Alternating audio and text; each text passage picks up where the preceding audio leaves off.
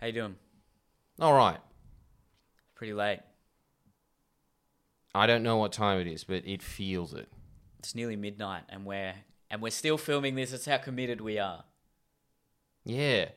It had nothing to do with the fact that I ordered Domino's and it didn't come. Didn't come. No, have you Is been... that because there's so much demand right now? Yeah, look. I've never seen anything like this. It's like India in the 70s. There's more people on bicycles than cars. So many Uber Eats deliveries. Uber Eats drivers are raking it in. Yeah. They got a lot of work, don't they? Uber Eats. Yeah, they'd be shelf stackers and those bikes. Yeah. Those, to quote Isaac Butterfield, fucking cyclists. It's the only time that I've ever been dude, why do you hate them so much? Now I get it. And they're probably much more efficient now because there's no other cars on the road. Yeah. So yeah. they... But what? So your pizza just did not come? No, they just cancelled it. It wasn't Domino's. It was one of those smaller chains or whatever. But yeah. So so pizza places are raking it in. So much so that they just say, we don't need your business. And then they just cut off service, even though we ordered. And it didn't come for an hour or something. Can you believe that? Where's the service? What did you eat? Did you eat? Yeah, I just got Macca's on the way. Nice. Which was disturbing, I've got to say. Because... I've heard a lot of the fast food places are actually down in sales, though. Yeah, and... But so it's just pizza. Eventually, look, there's so much fear about Corona... Yeah. That I fully got it when you just go there and then there's just some teenager that looks unsanitary at the best of times. Yeah. Just with these bulky plastic gloves on going, okay, that's $10.95, thanks. And then you just hand over money that they put in their hand and then they hand you food and you just think, damn, I just, like, look, that was like 5 or 6 express buses for germs just in that interaction. So I understand why the sales are down, but at the same time, look. But wouldn't the same happen with the pizza? Exactly, or everything that you eat. I think it's time to accept it. You're gonna get it. Well, yeah. Well, that's a good starting point to jump into this one. The ethics of coronavirus. On that point, I think it's good. Don't you think it's better if fit and able-bodied young people actually just get it? If they're able to stay at home for 2 weeks and completely self-isolate, get it over and done with. And then there's less potential carriers for the disease in future. I'm not saying everyone should get it immediately, but what if there is some sort of, in the same way there's chickenpox parties for young people? That's what I was thinking about it. Yeah, for young people who don't have respiratory issues or immune issues. Just go and get it, self-isolate for 2 weeks, then you're immune. Well, I thought that as well, but you can't do that. No. Look. Why not? At first I thought, yeah, but I'll just take one for the team. Why not?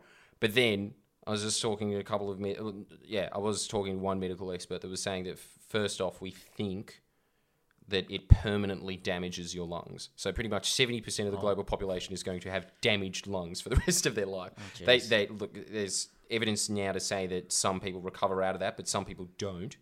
And on top of that, you think that you're able-bodied and fit. But sometimes some people just get a worse dose than others. And so there are now people in their 20s and 30s that were perfectly fine, exercise every day, dead. Yeah, now it starts to bring home. Because before you were always just thinking like, yeah, well, old people had a good life anyway. Oh, fuck, it affects me. Yeah, that's... Really? I think that's what's starting to happen now. Oh, wow. So it's Jesus. But, again, not everyone dies from it. And I think it's still the 2 to 3% rate or whatever is low. But it causes some permanent damage. Apparently it causes permanent damage. But to what? Like, how bad is that permanent damage? It could be life-shortening. It could be like getting malaria. And you've definitely reduced your lifespan. The question is by how much. But there's also the other thing of they think that now some people are just recovering fully from it.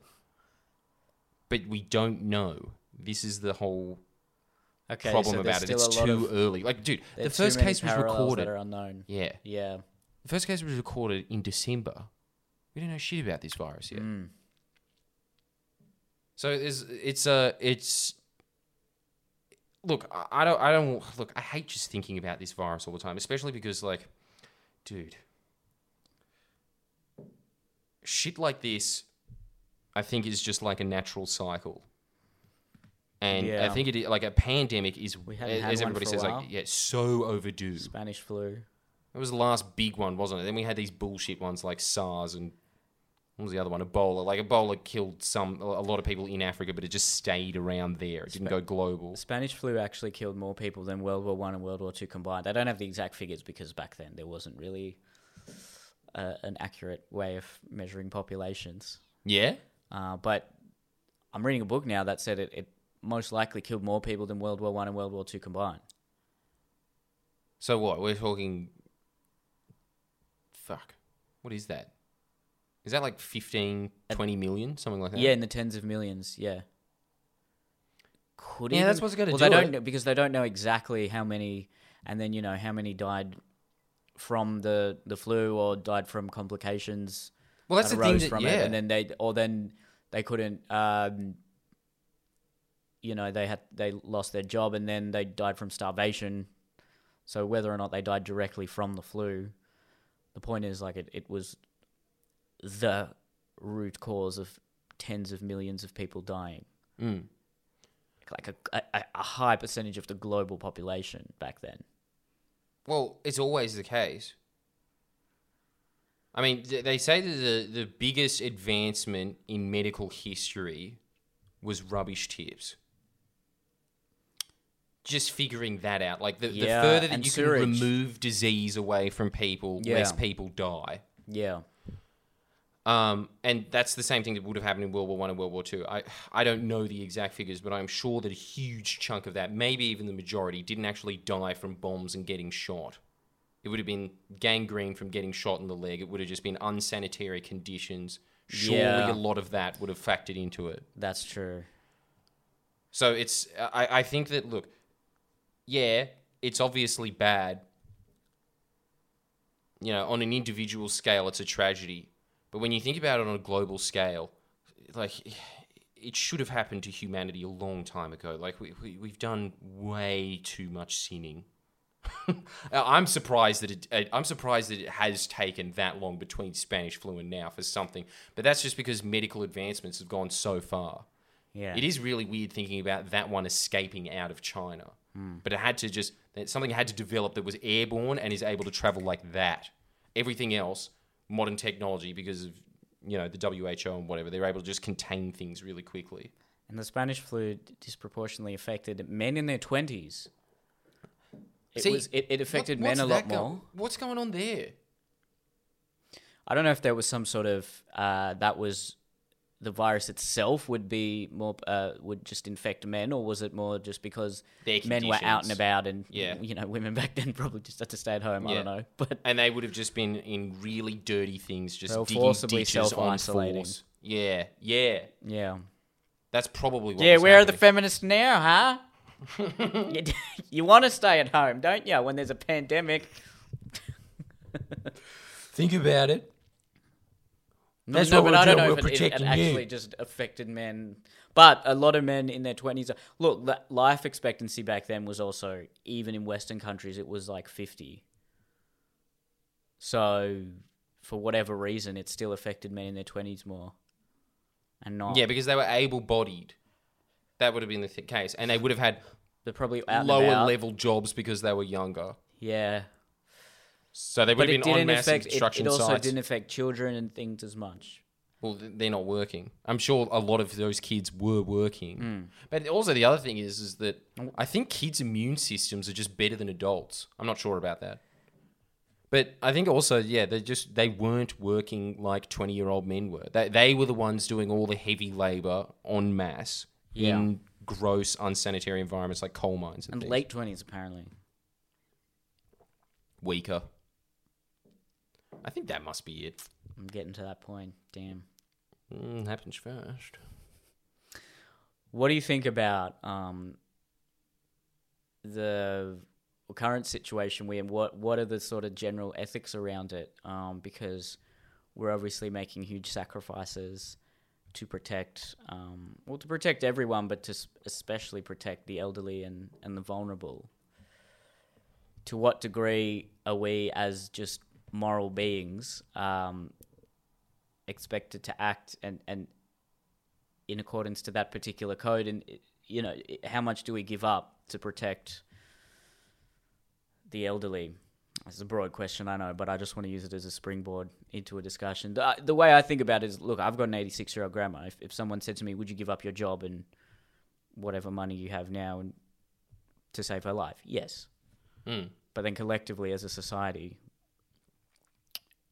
well, clearly we are. We are also saying yes to that question as a society. But the thing is, let's assume all the elderly died out tomorrow.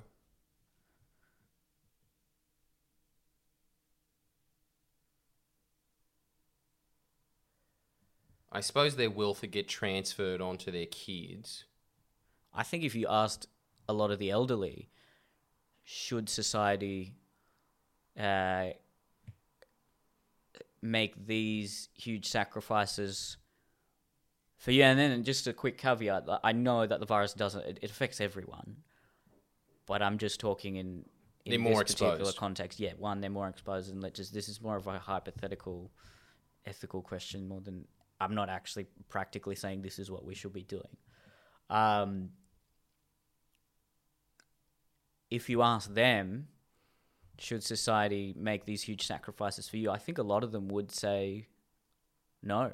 But the thing They is... would say we're in our 80s. We don't want to be the cause of this huge disruption to the world. But the thing is, if they all died out, that would be a massive disruption. That in itself would be, because there's just a huge amount of people that are no longer spending. There's a huge amount of wealth getting redistributed, which I guess might in some way make the world more profitable. I don't know, but there's whole industries that are catered towards the elderly that would just disappear overnight. So you're making all of those people unemployed. And like for what gain? For what gain? So like if you just let it run its course and then you get out there, because that's pretty much the two theories that are happening right now, right? Whereas it's just like herd immunity or lockdown, or you have like a combo of the two, which is what Australia's done, but Australia's just botched it because fucking ScoMo at the front of it, right? But like really what we should have been running on, huh? What would you have gone into lockdown earlier?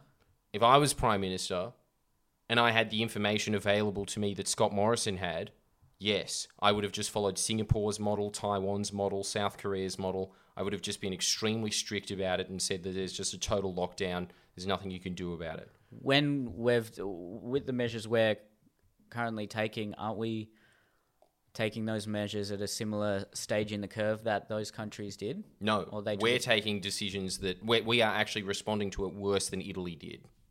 And we are now on trajectory per capita to be worse than Italy. At the moment. We'll see if that pans out over the next 2 weeks. I don't know when this is going to be released. But no, all Western democracies... It's the same fucking thing that I was talking to you about over and over again with these other like points about the economy mostly, usually. But it's just like, dude, Homer said it best. Democracy doesn't work. All these dictatorships that have just said no... South Korea is not a dictatorship. It pretty much is. Well, look... I mean, so Singapore. Singapore's technically a democracy. But the thing is, like, all of these Japanese states are a lot more... I hate using these words, but I guess, like, authoritarian than like, Is that enforced by the government, or is that just more their culture? I think it's sprang up from their culture, definitely. That they've just got this inherent respect, been training because of Confucianism to respect power. And so nobody ever questions power in these countries, right? Like if you are earning... That's still different if it's culturally caused than versus the government forcing people to act in a certain way. Which is exactly why someone like Pakistan, for instance, because I was saying that to my friend when I was there, I was just saying, man, as if a dictatorship wouldn't be better for a third world country, because at least it could marshal the resources and kind of build the country. Like there'd be someone there at the helm, this brain that has ultimate power saying, I'm building this industry, as opposed to a democracy where it's just a free-for-all, right? Yeah. But they were saying they tried it numerous times to have a dictatorship in Pakistan. Didn't work. Yeah. A democracy kind of functioned better for that country, and it was because they don't have the same mentality that countries like Singapore and South Korea and Taiwan have, which I guess is another reason why Australia doesn't have what it has. But another reason that we don't have it is because, all of these doctors... If the government had said 3 weeks ago, all right, we're going in full lockdown, people just wouldn't have... Well, they're not doing it listened. now, are they? Yeah, exactly. It is a cultural thing. But the thing is that also, there's, again, you can see it, ACT, New Zealand Labor, Victoria Labor, even Queensland Labor, all of them have had better responses than the New South Wales Liberals and the federal Liberals. In fact, Scott Morrison is so inept and incompetent that all the premiers, including Liberal premiers, just voted the other day a vote of no confidence in the National Cabinet. That's where like all the premiers and the prime ministers meet to say like, what's going on with the economy, what's going on with healthcare, all that kind of stuff, right? They were saying that Scott Morrison is so inept that they are just saying like, look, we're just going to do our own thing from now on. There's no national strategy here. We're just the states are just going to act on their own. Okay. So what's happening there is that I think it's just the same thing as always. 2,500 doctors wrote a letter to Scott Morrison saying, you have to do something about this 3 months ago. He completely ignored it, as he ignores all fucking expert advice. When shit started actually getting serious, then there would have just been a bunch of companies like Qantas and stuff being like, you can't lock us down, that'll kill the industry and stuff. And they'd be like, yeah, I suppose you're right. And so it would have just kept everything going. Honestly, I truly hope that I would have the wisdom in that position that when 2,500 doctors are writing to me as a collective letter, the biggest experts on earth, like pandemic experts, disease experts, all of these people saying this is the letter, you can read it, very strongly worded. This is unprecedented. We've never seen anything like this before. Yep. This is going to be the biggest disruption in modern history. And Scott Morrison's just like, no, you can still go. I want to see the Sharks next week. No, like he just didn't give a shit. So, look, yeah, I think that the moral thing to do is what those Asian countries did. Lock it out. Even if you're talking about like, you want, even if like old people are like, yeah, I don't mind dying off and stuff like that. It's just like, it will crash the economy. It will completely disrupt how the economy works. Yeah. And it will shorten apparently, I don't know, because again, like I don't even start reading into the health bits of it because I'm too scared. But it'll start disrupting everyone's lives. As in, it'll shorten a lot of people's lives. Yep. Okay. So I don't think there's like a moral argument to just, well, look, and see, here's the other thing, right? Like, okay, from a societal perspective, yeah. But dude, from a natural perspective, the herd needs to be thinned. Sure. There shouldn't be 7 billion people on Earth. Yeah. Well, yeah, then there's that argument as well. But what do you think? Well, I don't know. That's why I just posed the question. I honestly don't know, because do you at least think that there is some level of conflict there, but with as early as possible, the lockdown according to the doctors versus... do you think it is just entirely safety and health versus the economy? Because we're talking about when you do shut down all these industries and go into this lockdown, that is massively affecting people's health, mentally, physically, and in the long term it will too. Yeah, but the thing is, it's just like there's no good sort of that's going to happen anyway? There's that going to happen anyway, but it's also just that thing of like a pandemic, whatever decision you make is going to be bad. Yeah. You just have to choose the less worse option. And clearly the less worse option, both economically and for health, is a total lockdown. That's obviously the most, I think anyway, the most moral choice would have been that one. Unless you're factoring in the environment. Then I would have thought that, like, yeah, maybe that. Because, dude, I mean, this says it all. You've seen those pictures in Venice, right? Where for the first time in 100 years. Yeah, I mean, that says it all, doesn't it? Sure. It's very... Okay. I don't know. Nothing makes me feel more bittersweet than the fact that there is a dolphin in the... What are they called again? Canaries? estuaries, whatever it is, the things in Venice. There's a dolphin there. There was a dolphin there. Wow. Yeah, that says a lot. It says a lot. And that, hasn't been seen in, I can't remember, but like, it's not a living memory thing. Yeah, well, then that's another component that you can put into the discussion as well. The planet, the morality of behaviors which adversely affect the planet versus it's not just us, young people versus old people, or the economy versus public health. There's that third factor as well. And now you're getting into grey area. And look, not for me personally, I'll choose the planet every time. Like I was saying this from the very beginning of the pandemic. Honestly, if there was... What if it resulted in your death? That's what I'm saying. Is like, I truly believe this. I really do. That if the pandemic was sweeping through and I personally got the disease, I wouldn't have this woe is me perspective of it. I'd be like, okay, I'm taking one for the team. I truly think I would.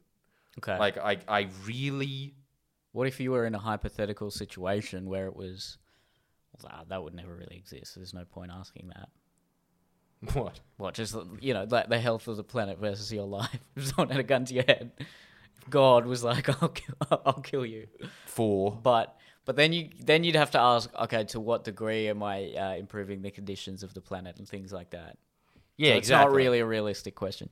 Well, what if you look at it this way? There are those three conflicting moral conundrums. So there's the best situation for the planet, the best situation for public health, and the best situation for the economy. Now, we don't really... Because this is so much of... It's so the virus interlinked. is unknown. It's still... There's so many unknown variables when it comes to public health. True. We don't actually know what the best situation... According to pandemics in history, yes, it's social isolation, lockdown, that sort of thing is going to at least flatten the curve and allow our health resources to at least take care of everyone that gets it. There's also a huge unknown variable with the economy because you don't know what the long-term ramifications of a 3-month lockdown would be versus a disruption where it's just left to go throughout the economy, and how many people are going to die, how many people would really, how would that adversely affect the economy? That's also a massive unknown variable. You can somewhat quantify, you would be able to quantify, like, all right, if we lock down for 3, if we lock down for 6 months, I'm sure economists would be able to have some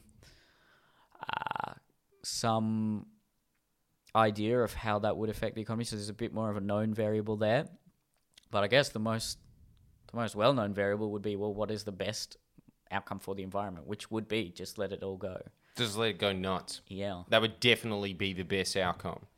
You can't argue it any other way. And then if you're talking about preserving as much life as possible, definitely that would be the way to go. Because you're talking about if that doesn't happen, climate change is just around the corner. If not climate change, it's like the depletion of resources. If not the depletion of resources, it's just the fact that the oceans are acidifying. There's all of these environmental catastrophes around the corner. So then the thing that lessens suffering when we talk about not just human suffering to the highest degree would be just letting the virus run its course. Yeah, well. That's Dude, if you're going to take it would, big actually, picture, yeah, if you're looking it would. big picture... You're right, because yes, if you take into account animal suffering and if you say that the planet is an entity in itself that suffers, then definitely. Oh, and I mean, look, there is a reason that these diseases come from like population explosion zones like Africa and China. It's because resources are so depleted and it's so overpopulated and it's so dirty in these countries that, gnarly shit starts evolving. It is a response. Yeah, it is a response from nature just being like, can't take it anymore, need a break. Yeah. And what I am kind of hoping, I think that the silver lining of this all is that it will redistribute the economy naturally. Now, obviously,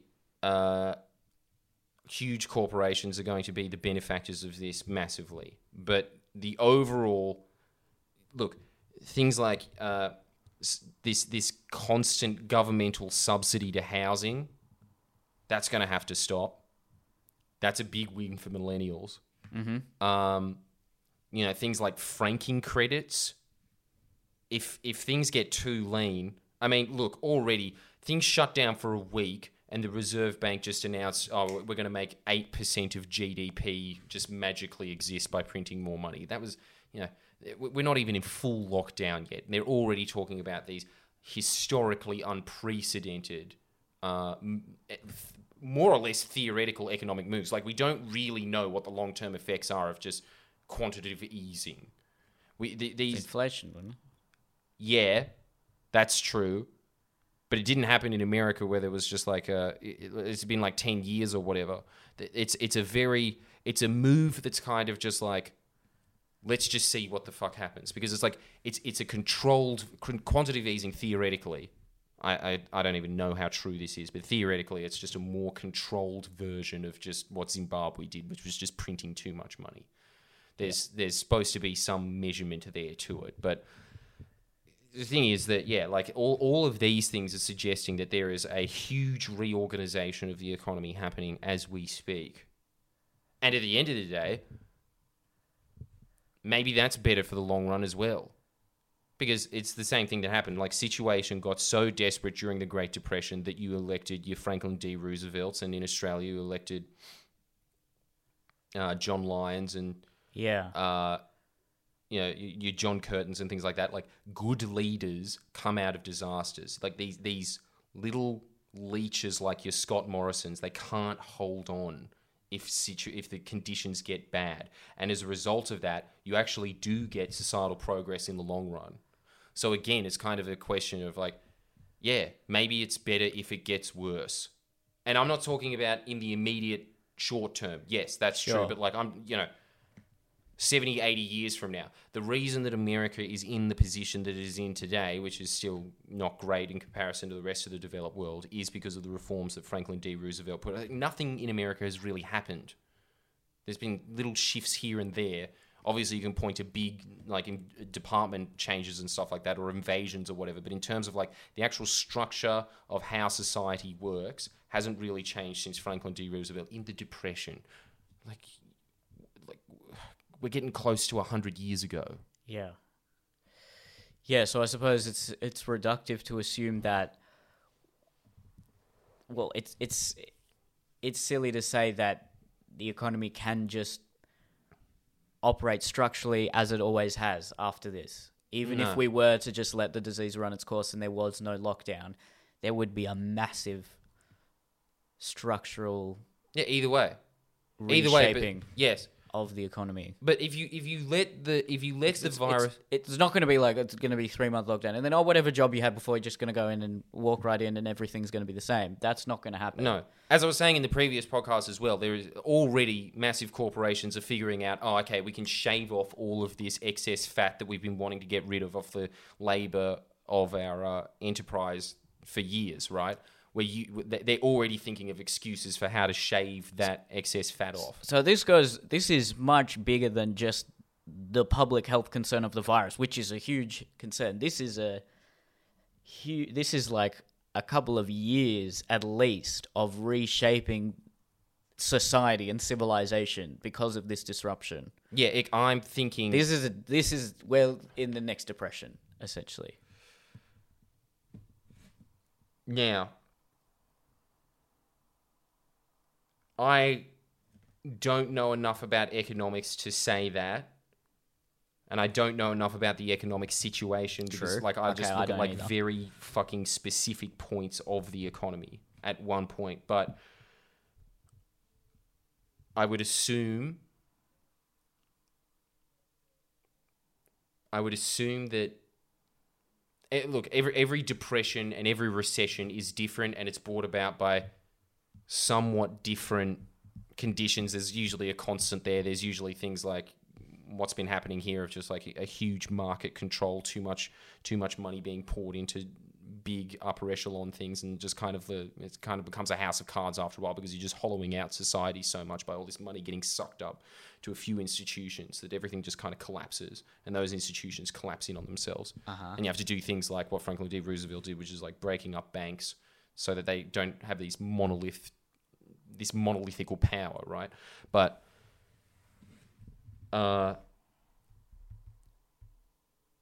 yeah, there's going to be some constants that are the same. I don't know if economic theory has become more. Look, economic depression theory maybe is not the right. But yeah, let's not it call could be a depression, but the thing is, it'll look different. It'll look different. It's a massive. Well, we've used that word a lot, but it's a disruption, and it's going to facilitate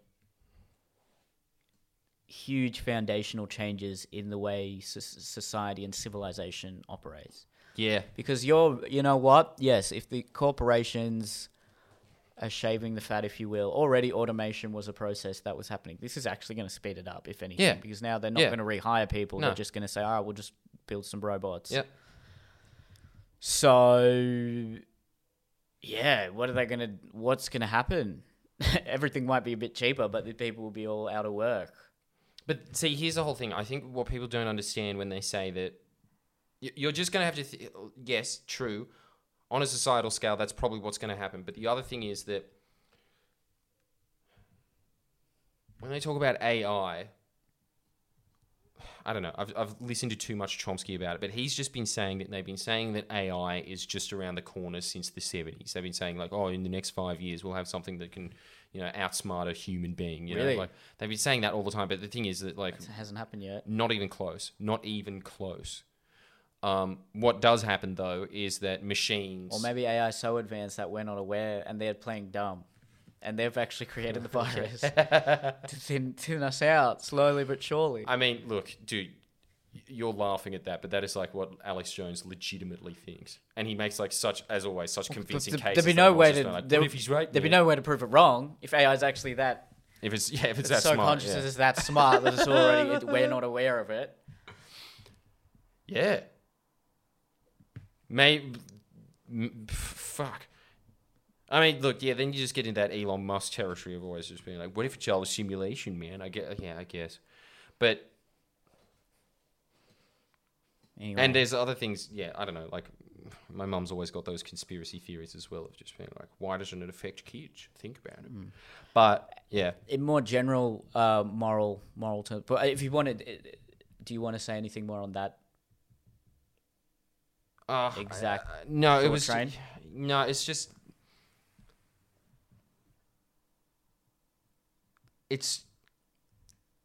Look, it's that thing of like. Damn, it's a really yin and yang hippie concept, but it is true. It's just. Sometimes there needs to be a bit of chaos.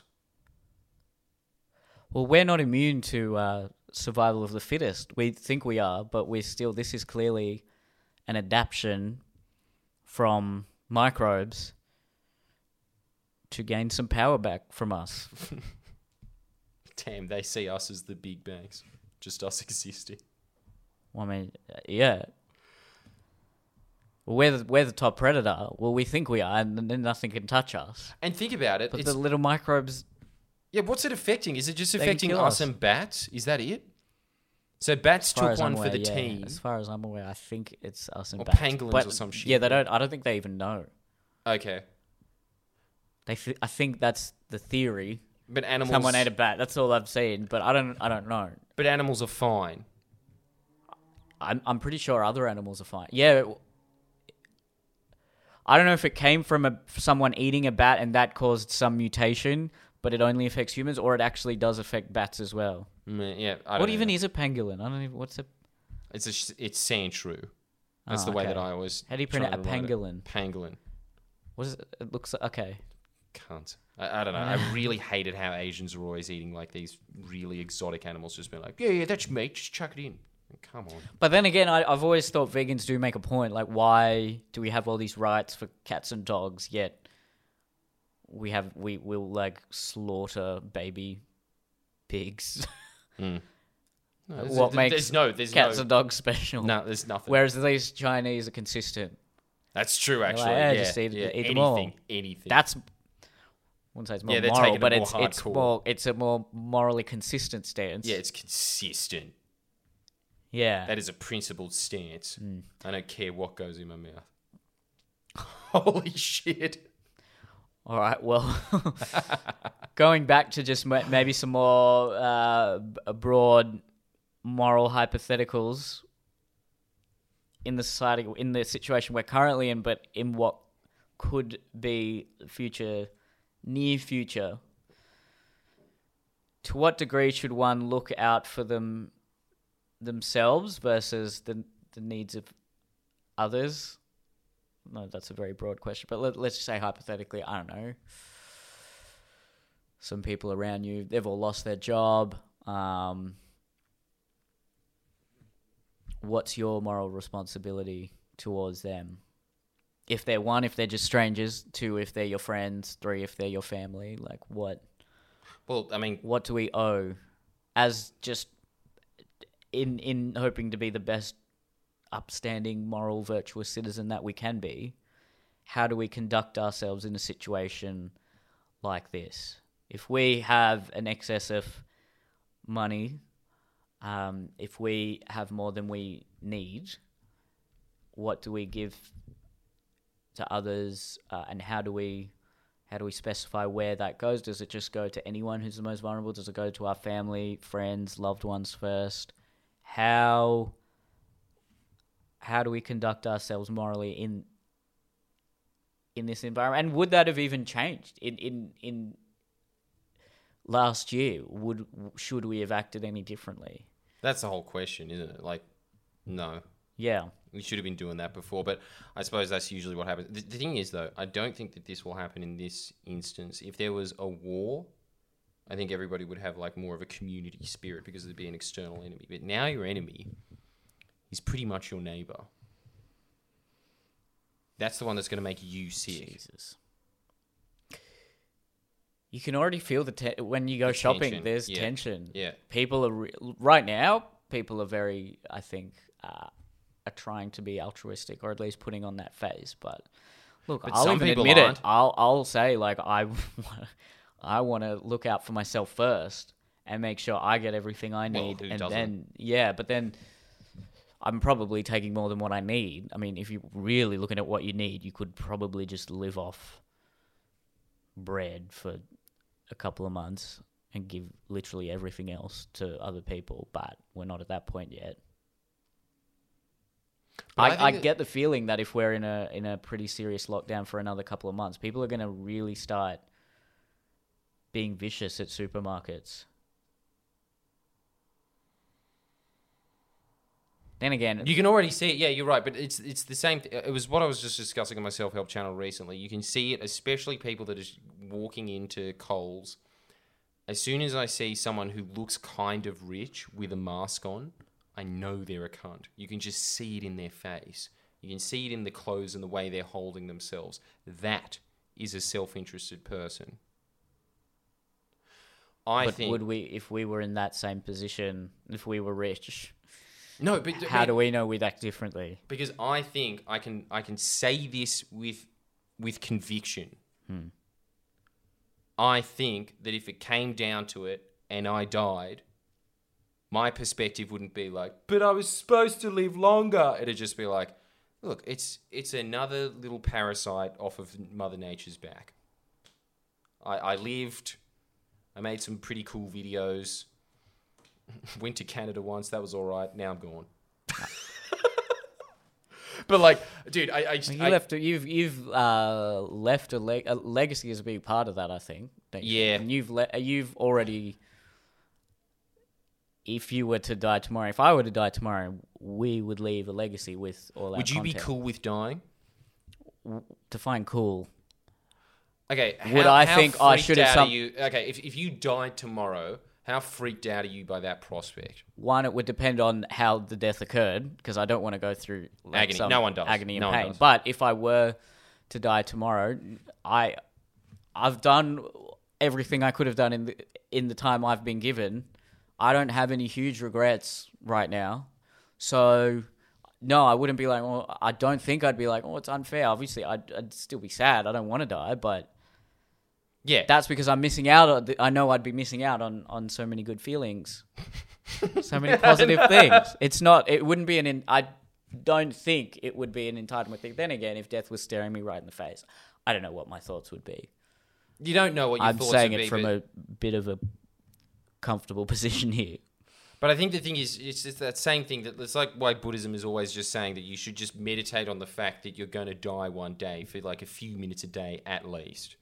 Just get comfortable with that idea. Get really comfortable with that idea. And I think it is because it gives you a more egalitarian perspective. I think that people that hoard don't even think about the fact that they're going to die one day. It's the same thing as like, how public speech is more of a fear than death. I think it's because those people that are scared of speaking publicly more than they're scared of dying, they haven't really thought through dying. Otherwise, maybe you'd be more scared of that. Maybe they have thought through dying, and that's why they're scared of public speaking, because that's the thing that they're attracted to. But it's just like, I think all of these fears just reduce because... But is hoarding, do you think it's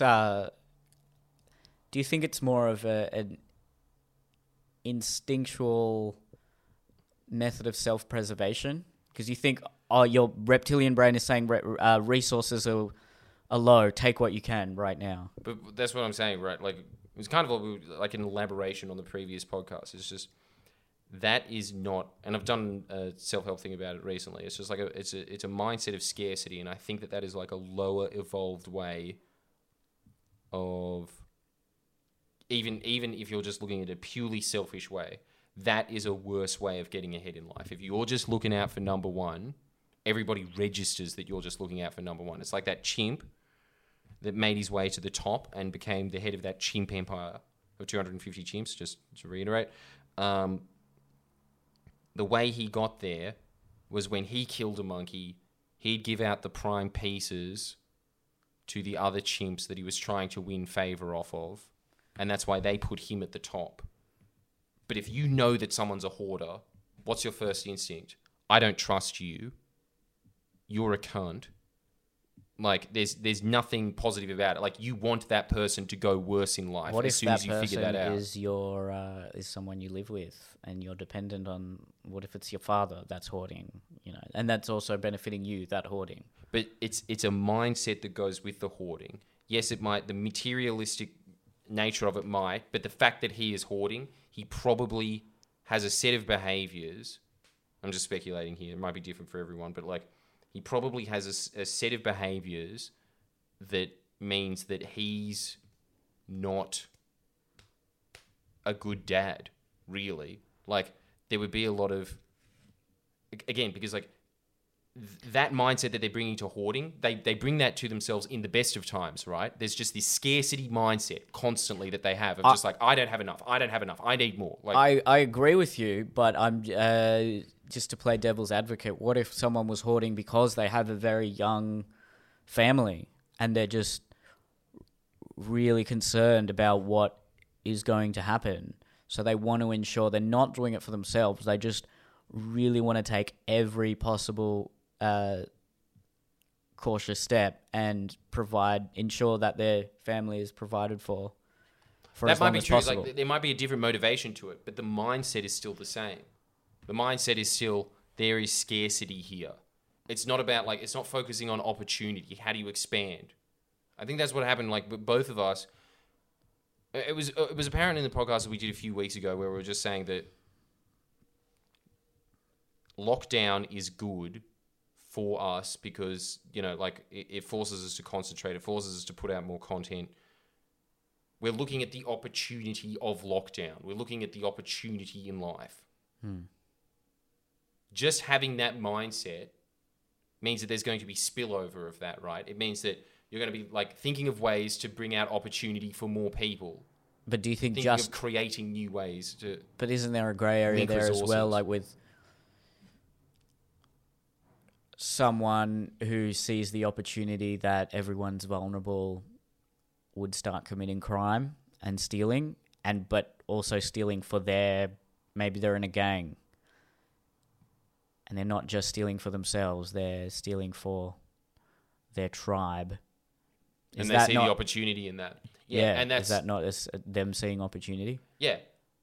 And the thing is, like, it's like all of these broad concepts. How would you even describe the... I'm trying to think of some metaphor for it, but it was just like... All right, let's put it this way. An opportunity mindset is like a toolbox, and a scarcity mindset is like a toolbox. Mm-hmm. And I think that in the scarcity mindset, you're just saying that there's no tools in there, and so you're just constantly trying to steal tools to put in there, or like, you know, like, or there's just like a few tools in there of just being like, okay, hoard, that's one tool, you know. Someone's trying to get that fucking toilet paper, I'm just going to push them out of the way, and I'm going to get the last toilet paper. Those are the tools there. Opportunity would just be like, okay, you know, I don't know, make more videos. Okay, there's no food at Coles. Oh, but there is this kind of food. Oh, okay, let's just test combining, I don't know, like cloves and spaghetti together. Let's see what that tastes like. You know? Sure, but that's still implying that there's still a relative level of abundance there.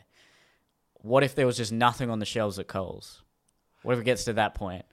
If it gets to that point... Can you still have you know, it would just be a big test of your character then. It's a test of your character. Can you confidently say that if there was no food on the shelves at Coles, you wouldn't have some sort of reptilian instinct to just bash someone and take their food? Like, I can't say that with confidence. I don't know, because I've never been in that position. I hope, and I would like to think I wouldn't act like that, but I don't know, because I haven't been tested. Yeah, but now this is going to be a huge test for this. I don't think it'll get that bad, but I hope not. But if it were to get that bad, it would be a huge test for a lot of people who have lived very, very comfortable lives. That's true.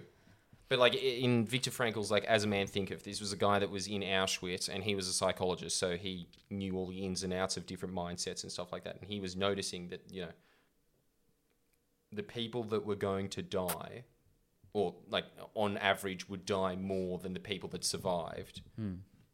He said, first of all, the main way that you knew that someone was going to die, they smoked all the cigarettes they had. And so they kind of just decided that they were going to die. Yeah. So there's a small hoarding mentality there. But he was saying that the people that lived were the people that would share like the little bits of amount of fucking nutrients that they got in their soup or whatever. If they saw that someone else was having like a bad day or something like that, they'd give a bit there. Again, because it gives off that thing of like, you're doing me a solid, I'm going to do you a solid. You're a good, trustworthy person. You're creating like allies, right? It doesn't matter how scarce the resources are. You can always have like an abundance mindset as opposed to a scarcity mindset of I need all the fucking soup to myself. If there's a certain day where you're like not as fucking starving as you normally are, you know, you figure out like little ways to parcel out the little resources that you have. And yeah, like the more dire a situation gets, the more people are going to just be like, fuck, I don't have enough, you know? They're the ones that are going to panic. But I think the people, especially in those situations that have a better chance of survival, are the ones that just kind of constantly are keeping their mind on opportunity. They're thinking of like, you know, how do I make this situation better? Not like, we're all going to fucking die, I better take shit, you know? I better just like ransack while I can. Okay. I think that's the point that I'm getting at. It's like, yeah, we are like, there's no chance of Australia starving. So it's just ridiculous that people are hoarding to begin with. So there's a psychology there, and it's a sick psychology, I think. And I think that that's like a real reason that a lot of developed nations, you'll see this happen all the time. It's really, think about this, right? This is always like one of the most heartbreaking things I've ever heard, is like Cambodia. First of all, the Americans just bombed the shit out of it during the Vietnam War because they suspected that there were supply chains there. I think it's still historically questionable if they even did have supply chains there, but they like, you know, just absolutely decimated the area, killed 1 million people from the bombs. It just devastated farmland. That's the thing that like got Pol Pot to rise, because it just created so much like destabilization of an already poor country. The Pol Pot came there. He didn't know what the fuck he was doing. He was also brutal, so he killed 2 million more people. Then the Vietnamese came in and they invaded. When the Vietnamese came in and invaded, Cambodia was so bad that after, the bombing of the Americans, after Pol Pot had just like screwed up the irrigation and the agricultural system of Cambodia even more, there was another 2 million people after the 3 million that had already died that were on the verge of starvation. Not one country that was developed donated anything in foreign aid to Cambodia. You know who did? Vietnam, who was their enemy, who just invaded them, demanded that every one of their citizens, and they were starving themselves because they just came out of the Vietnam War, they demanded that every citizen deliver to the Cambodians one of the 6 cups of rice that they were allotted a week. And dude, you see what has happened to Vietnam ever since then. Like I've told you about this before, right? Like before, it's a total war country. Like so devastated after like 30 years of total war. Mm-hmm. Where it has come from, with all the trade sanctions that have been put on it since, because the Americans have never forgiven them for like globally humiliating them. They've just always had a thing about Vietnam and just like making it very difficult for them to trade and stuff. Given the circumstances, where Vietnam was then to where it is now is a miracle. I think it's because these countries are sort of, and you see it in the psychology and mindset of Asians, they are trained to think about other people first. You will notice in situations, Westerners will be thinking about themselves in a situation. How am I coming off? Asians are taught to think, is the other person comfortable? It's a societal thing, right? So yeah, there's obviously like narcissists. The Christian ethic would be to give to the needy and the poor. But like what we were saying, right? Like that shit's eroded. Like really, are these countries Christian anymore? They're not. They're corporate. Do you think there was a time when that was? And Yes. that's maybe what helped them rise? It wasn't just the... Yeah. It's again, like it's just like a philosophical change that has happened. But it's the same thing over and over again. You see it like, why are human beings successful? Because they figured out how to be altruistic. Like, dude, there was points where there was like a fucking ice age in the northern hemisphere and a mega drought in the southern hemisphere. Mm-hmm. And there was a handful. I think they can trace everybody back to 7 women. Everybody back to yeah. Well, there's one actually. Or one. Like there was a point where human beings were almost wiped out. The only thing that made them survive is the fact like that little resources on Earth and like that little knowledge of how to get resources was the fact that they were able to cooperate. I think that's it. It's just like, look, I hope that that's what happens as a result of this, but I'm not. It's not looking good looking at the fact that there's so much fucking hoarding that's going on. It's just because people are so used to the comfort of being in a developed country. Yeah. And look, we don't know what's going to happen. It rots the soul, doesn't it? Just being that comfortable. Being that fucking rich, it rots you. It's like what you said. I've never been that rich. Well, I mean, the hoarders aren't not all the hoarders. I've seen some pretty like poor-looking bogans on Facebook. Some videos of them trying to hoard. Well, yeah, they're all that's fat. true, like that says a lot about society, doesn't it? The poorest people are like massively obese, fat. Which we're again, not poor. You're not poor. You're not poor. If you're that fat, you're not poor. Yeah, there's no way you can be. That's true.